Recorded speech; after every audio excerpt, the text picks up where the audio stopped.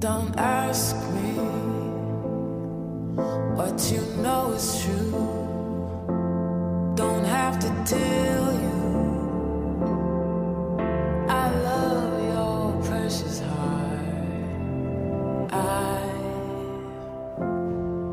I was standing, you were there. Two worlds collided, and they could never tear us apart. Well, welcome to Understanding Our Times, a program where we focus on current events that are happening in the country and around the world from a biblical worldview. And Josh, I just got back from a wonderful trip. I was in Australia, New Zealand, and Hawaii, and I want to give a shout out to all our friends there. People are watching, people are paying attention, and I just want to thank you for tuning in and following the program. And we're going to do our best to keep everybody updated on all the current events that are happening. And depicted in the opening video was the website He Gets Us. And that's been out there now for a few months. I've watched it. I've seen some of the commercials. But it really gained traction here this past weekend from the Super Bowl. And we need to unpack this because I think it depicts Jesus in a view that isn't what the gospel depicts. So let's just go to their website and look at the He Gets Us. So in one of the questions, they talk about who is Jesus and his different views on different things. He didn't let pro this and anti that opinions prohibit him from seeing the values in all people. He Gets Us invites you to explore Jesus' story on your own terms and at your own pace. And then it goes on to say, our campaign promises humble perspectives from a diverse group of Jesus fans and followers with a variety of faith journeys and lived experiences bound by a common desire.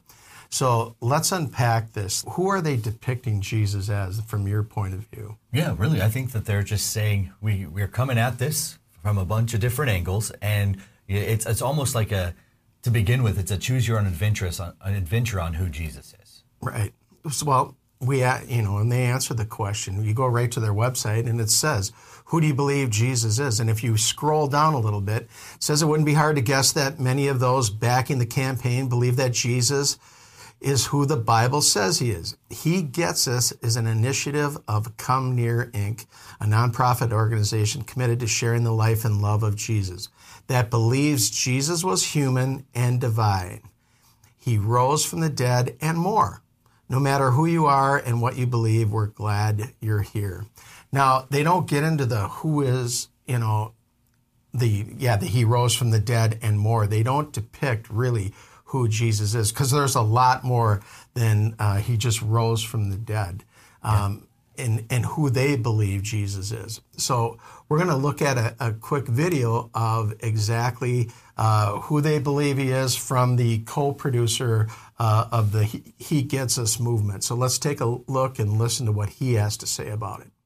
Well, Jason Vanderground is the president of the marketing firm Haven and a co-creator of the He Gets Us campaign. Jason, welcome. Great to have you with us.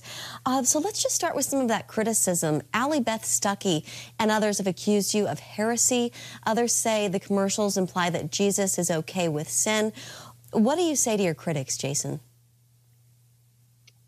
I think one thing would be good for us to go back and just look at the Gospels. And there, we see Jesus at the Last Supper, and he gets down and goes around the table, and all 12 of his disciples, including Judas, who was going to betray him, and Peter, who was going to deny him. And so we think that there's something in the act of treating each other with dignity and respect, being humble enough to do that, that doesn't mean we necessarily agree on every single position we might have. So in that clip, now we know Jesus didn't preach hate. That's pretty well established. But they kind of try and twist and turn the gospel a little bit to make it seem like Jesus is in favor of just about anything and everything, depending on what your worldview is here. Mm-hmm. And the question I think we have to ask is, do these videos reaffirm sin? Basically, it seems like these videos depict an anti hate, but it's the oppressed versus the oppressors, and that Jesus is a social justice warrior for all of these causes that are out there right now. Is that your interpretation? And I think it's interesting because she asks him, what do you have to say to your critics? He says, well, let's go to the Gospels, which is a great answer, but he just goes straight to John 13 and Jesus washing the disciples' feet. Well, remember, in John 13, contextually, this is the end of Jesus' life. His disciples have been following him for about 3 years, so they believe him. Jesus affirms that in John 13 that they see him as Lord, as their master, as their Savior.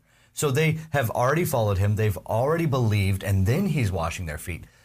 But let's even take it back further and let John himself tell us who Jesus is. In John chapter 1, verse 19, this is what John records. He says, and this is the testimony of John. When the Jews sent priests and Levites from Jerusalem to ask him, who are you? He confessed and did not deny it, but confessed, I am not the Christ. So John the Baptist is laying out, he's not the Christ. So we continue on, verse 21. And they asked him, what then? Are you Elijah? He said, I'm not. Are you a prophet?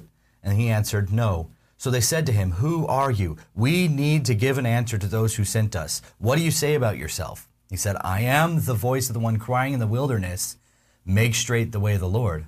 And the prophet of Isaiah says, verse 25, and they asked him, why then are you baptizing, if you are neither a prophet nor the Christ nor Elijah?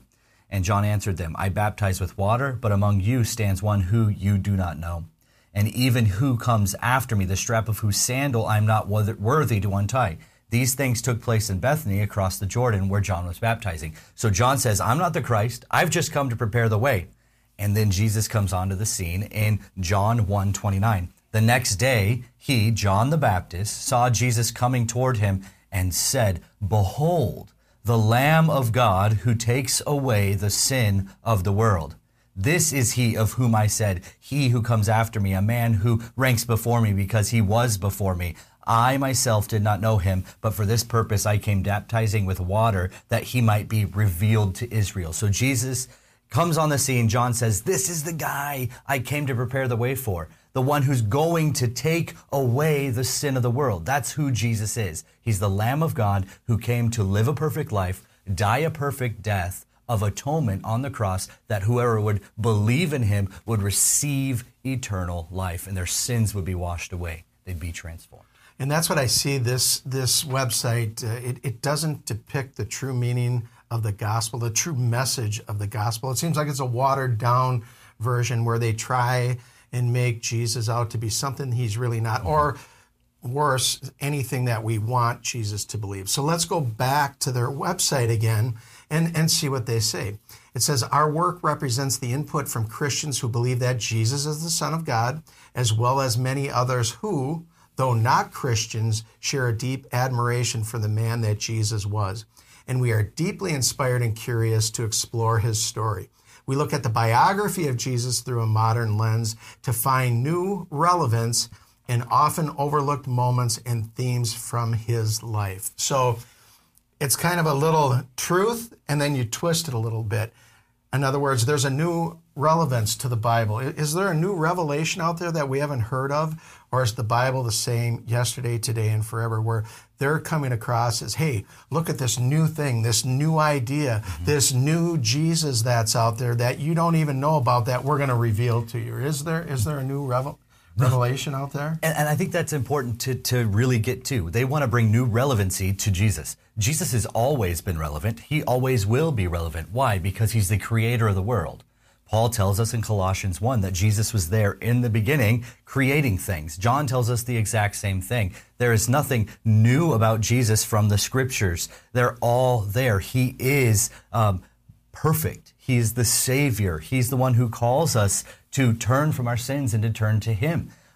That's why I think it's so awesome that the Bible has 4 Gospels, Matthew, Mark, Luke, and John. And in those 4 Gospels, we have one message, one life, Jesus, from 4 different perspectives that give us 4 angles on the full view of Jesus. And there's nothing new that this website, this group of people he gets us has found. It is the same Jesus who came to seek and to save the lost. Which brings us to that very point. Why did Jesus come here in the first place? Was it to, like they're saying, wash feet, or was it for the forgiveness of sins? So let's go to their website. Let's go to the co-creator of this video series and see if there is any mention of sin and repentance, which is one of the main themes of the Gospels. Mm-hmm. Yeah. For those who agree with you on the idea that Jesus loves all of us, but they point out that he also calls us to turn from our sin, is that something that He Gets Us would ever touch on? We have these very quick introductions. You were saying, even one of our ads was 15 seconds long. And so what we're trying to do is show certain qualities of Jesus that the American people relate with, and then invite them to our website where they can learn more. And so even the two ads that you mentioned, we go into very significant detail about what Jesus meant, what his message was, what foot washing is all about. And so it's on our website that people will get a lot more information about that. And Josh, here again, he doesn't answer the question about sin and repentance. There is no mention of that on their website. We went there. It seems more focused on foot washing than on the repentance of sin. So we went to their website. Mm-hmm. You went there, and what did you find when you went to the website? So most websites, you can search the content of the site. So I pushed the search button, I typed in repentance, and hit search. And this is what we came up with. This is what it showed me on their website. Sorry, nothing matched your search. Jesus may have all the answers, but we're still working on it. This is a huge aspect of the gospel. Believe and repent. Repent and believe. Turn from your sin and turn towards Jesus. He'll wash you white as snow. And that, I think, is the main theme of this website. It's everything is accepted. Everyone is accepted. Jesus is love. Therefore, he loves everyone. And not just everyone, but the actual acts that the Bible talks about is sin. So I looked up one of their icons there, and it says, what is your stance on the LGBTQ community? And here's what they said. Many of those who represent Jesus have made people in the LGBTQ community feel judged and excluded. And to some extent, that's probably true. Absolutely. People are very judgmental about this. So let us be clear. In our opinion, Jesus loves gay people and loves trans people. The LGBTQ community, like all people, is invited to explore the story of Jesus and consider his example of unconditional love, grace, and forgiveness of others. Now, all of that's true. But when you read that, you say, hey, it doesn't matter what sin you're involved. If you're a liar, if you're a thief, if you're an adulterer, mm-hmm. Jesus doesn't condone that behavior, nor does he condone sexual immorality. And when you read these lines from their website, it seems like Jesus is all loving, all caring, mm-hmm. all accepting of these behaviors. Is that what the gospel says? Well, when it comes down to it, like you said there, we would agree with that statement. Yes, Jesus loves gay people. Yes, Jesus loves trans people. He came to die for their sin and that they would receive him. And so, yes, that's absolutely true, but we can't stay there. I think it's very important to recognize that it's okay to not be okay, aka sinful, but it's not okay to stay there. It's okay to not to be sinful, to live a life that is broken and evil before Jesus. But once you have received Jesus as your Lord and Savior, it's not okay to continue in that sin. This is exactly what Paul talks about in the book of Colossians chapter 3. I think it's a beautiful explanation. Colossians 3:1. If then you have been raised with Christ, that is, you've trusted in him and you have received eternal life, he says, seek the things that are above, where Christ is, seated at the right hand of God. Set your mind on the things that are above, not on things that are on the earth. For you have died, and your life is hidden with Christ in God. When Christ, who is your life, appears, then you also will appear with him in glory. These are beautiful verses that give us our hope that if we've trusted in Christ, we look to Christ, we turn from the world, and we cling to Jesus because we will be with him. But Paul continues the thought in verse 5 by saying this, put to death, therefore, what is earthly in you, sexual immorality, impurity, passion, evil desire, and covetousness, which is idolatry.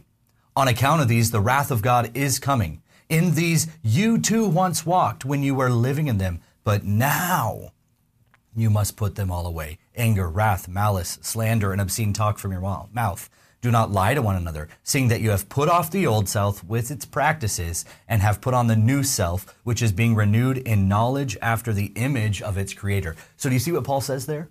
If you are in Christ, praise God.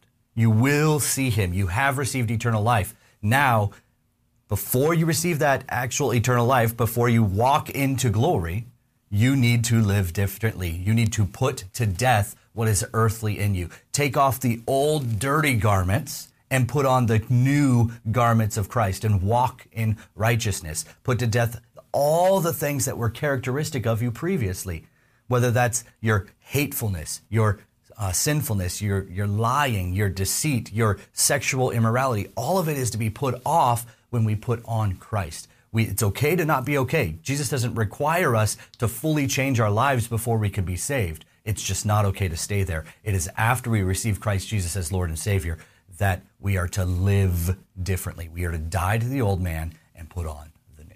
Absolutely, Josh. That's a great rendition of what we should be doing.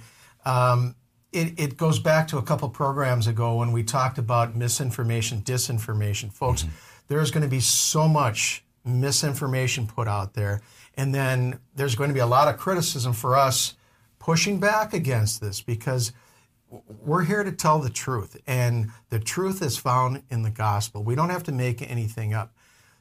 We're not going to skirt around these issues, and unfortunately, I think websites like this and campaigns like this make Christ out to be something that he isn't totally.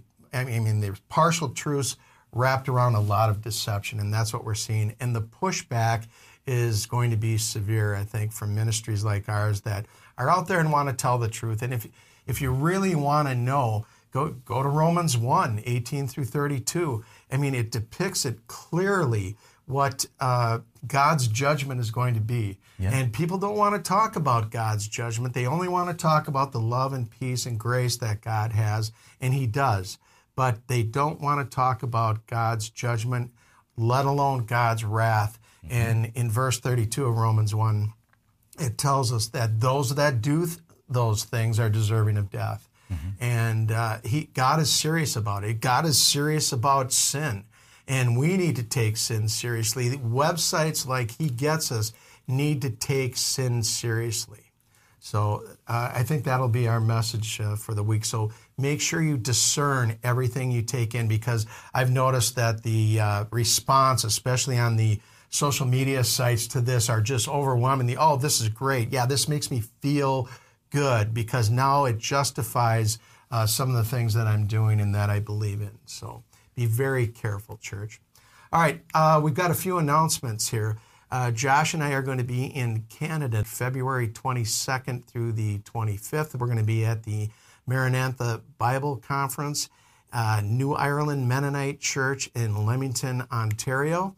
And then we're all heading down to the Orlando Prophecy Conference. It's put on by Prophecy Watchers. If you want more information, go to their website. It's info@Paradise Travel Groups if you want to get a hotel, or go to the prophecywatchers.com website. They'll give you all the information. There's a variety of speakers that are going to be there. It's going to be an amazing time. I think it's going to be a great time to meet people that maybe you haven't had a chance to meet before. And then, Josh, we're going to Washington, aren't we, coming up here? Yeah, absolutely. We're going to head to Lakewood, Washington, March 14th. I'll be speaking March 17th as well. And it's going to be at Lake City Community Church on March 14th from 5 to 8:30 p.m. So come on out if you're in those areas and join us. It's going to be a wonderful time. Make sure you go to our website, olivetreeviews.org, olivetreeviews.org. Download our app. All of the programs that Josh and I do and all the programs that Jan does are on our website. You can archive any of those and go back to them and refer to them. Please share these with your friends, because these are important topics, I think, that need to get out there right now, because many people, we talked about this, are going to be deceived in these last days, and the world is going to put out a different gospel and a different Jesus, and we need to be prepared to push back against that. Amen? Amen. Let me just say one last thing. In Romans chapter 5, we get a very clear view of Jesus and what he did. Romans 5:6 says this, while we were still weak, at the right time Christ died for the ungodly. For one will scarcely die for a righteous person, though perhaps for a good person one would even dare to die. But God shows his love for us in that while we were still sinners, Christ died for us. Since therefore we have now been justified by his blood, much more shall we be saved by him from the wrath of God. For if while we were enemies, we were reconciled to God by the death of his Son, much more now that we are reconciled, shall we be saved by his life. More than that, we also rejoice in God through our Lord Jesus Christ, through whom we have now received reconciliation. Did you catch that? While we were weak, ungodly, sinful enemies, Christ died for us. Every one of us was a weak, ungodly, sinful enemy because we were separated from God. But Christ, in his love, his mercy, his grace, and his compassion, died for us. And once you believe in Jesus, receive him as your Lord and Savior, and turn from your old self and turn towards Christ, you receive reconciliation. It's a beautiful, beautiful opportunity. We have to hear the whole gospel, and we have to proclaim the whole gospel. And that's what we're here to do. Well, amen. Well, join us next week as we look at another topic that'll be going on in our country and around the world. And until then, may God's grace be with you all. Thank you.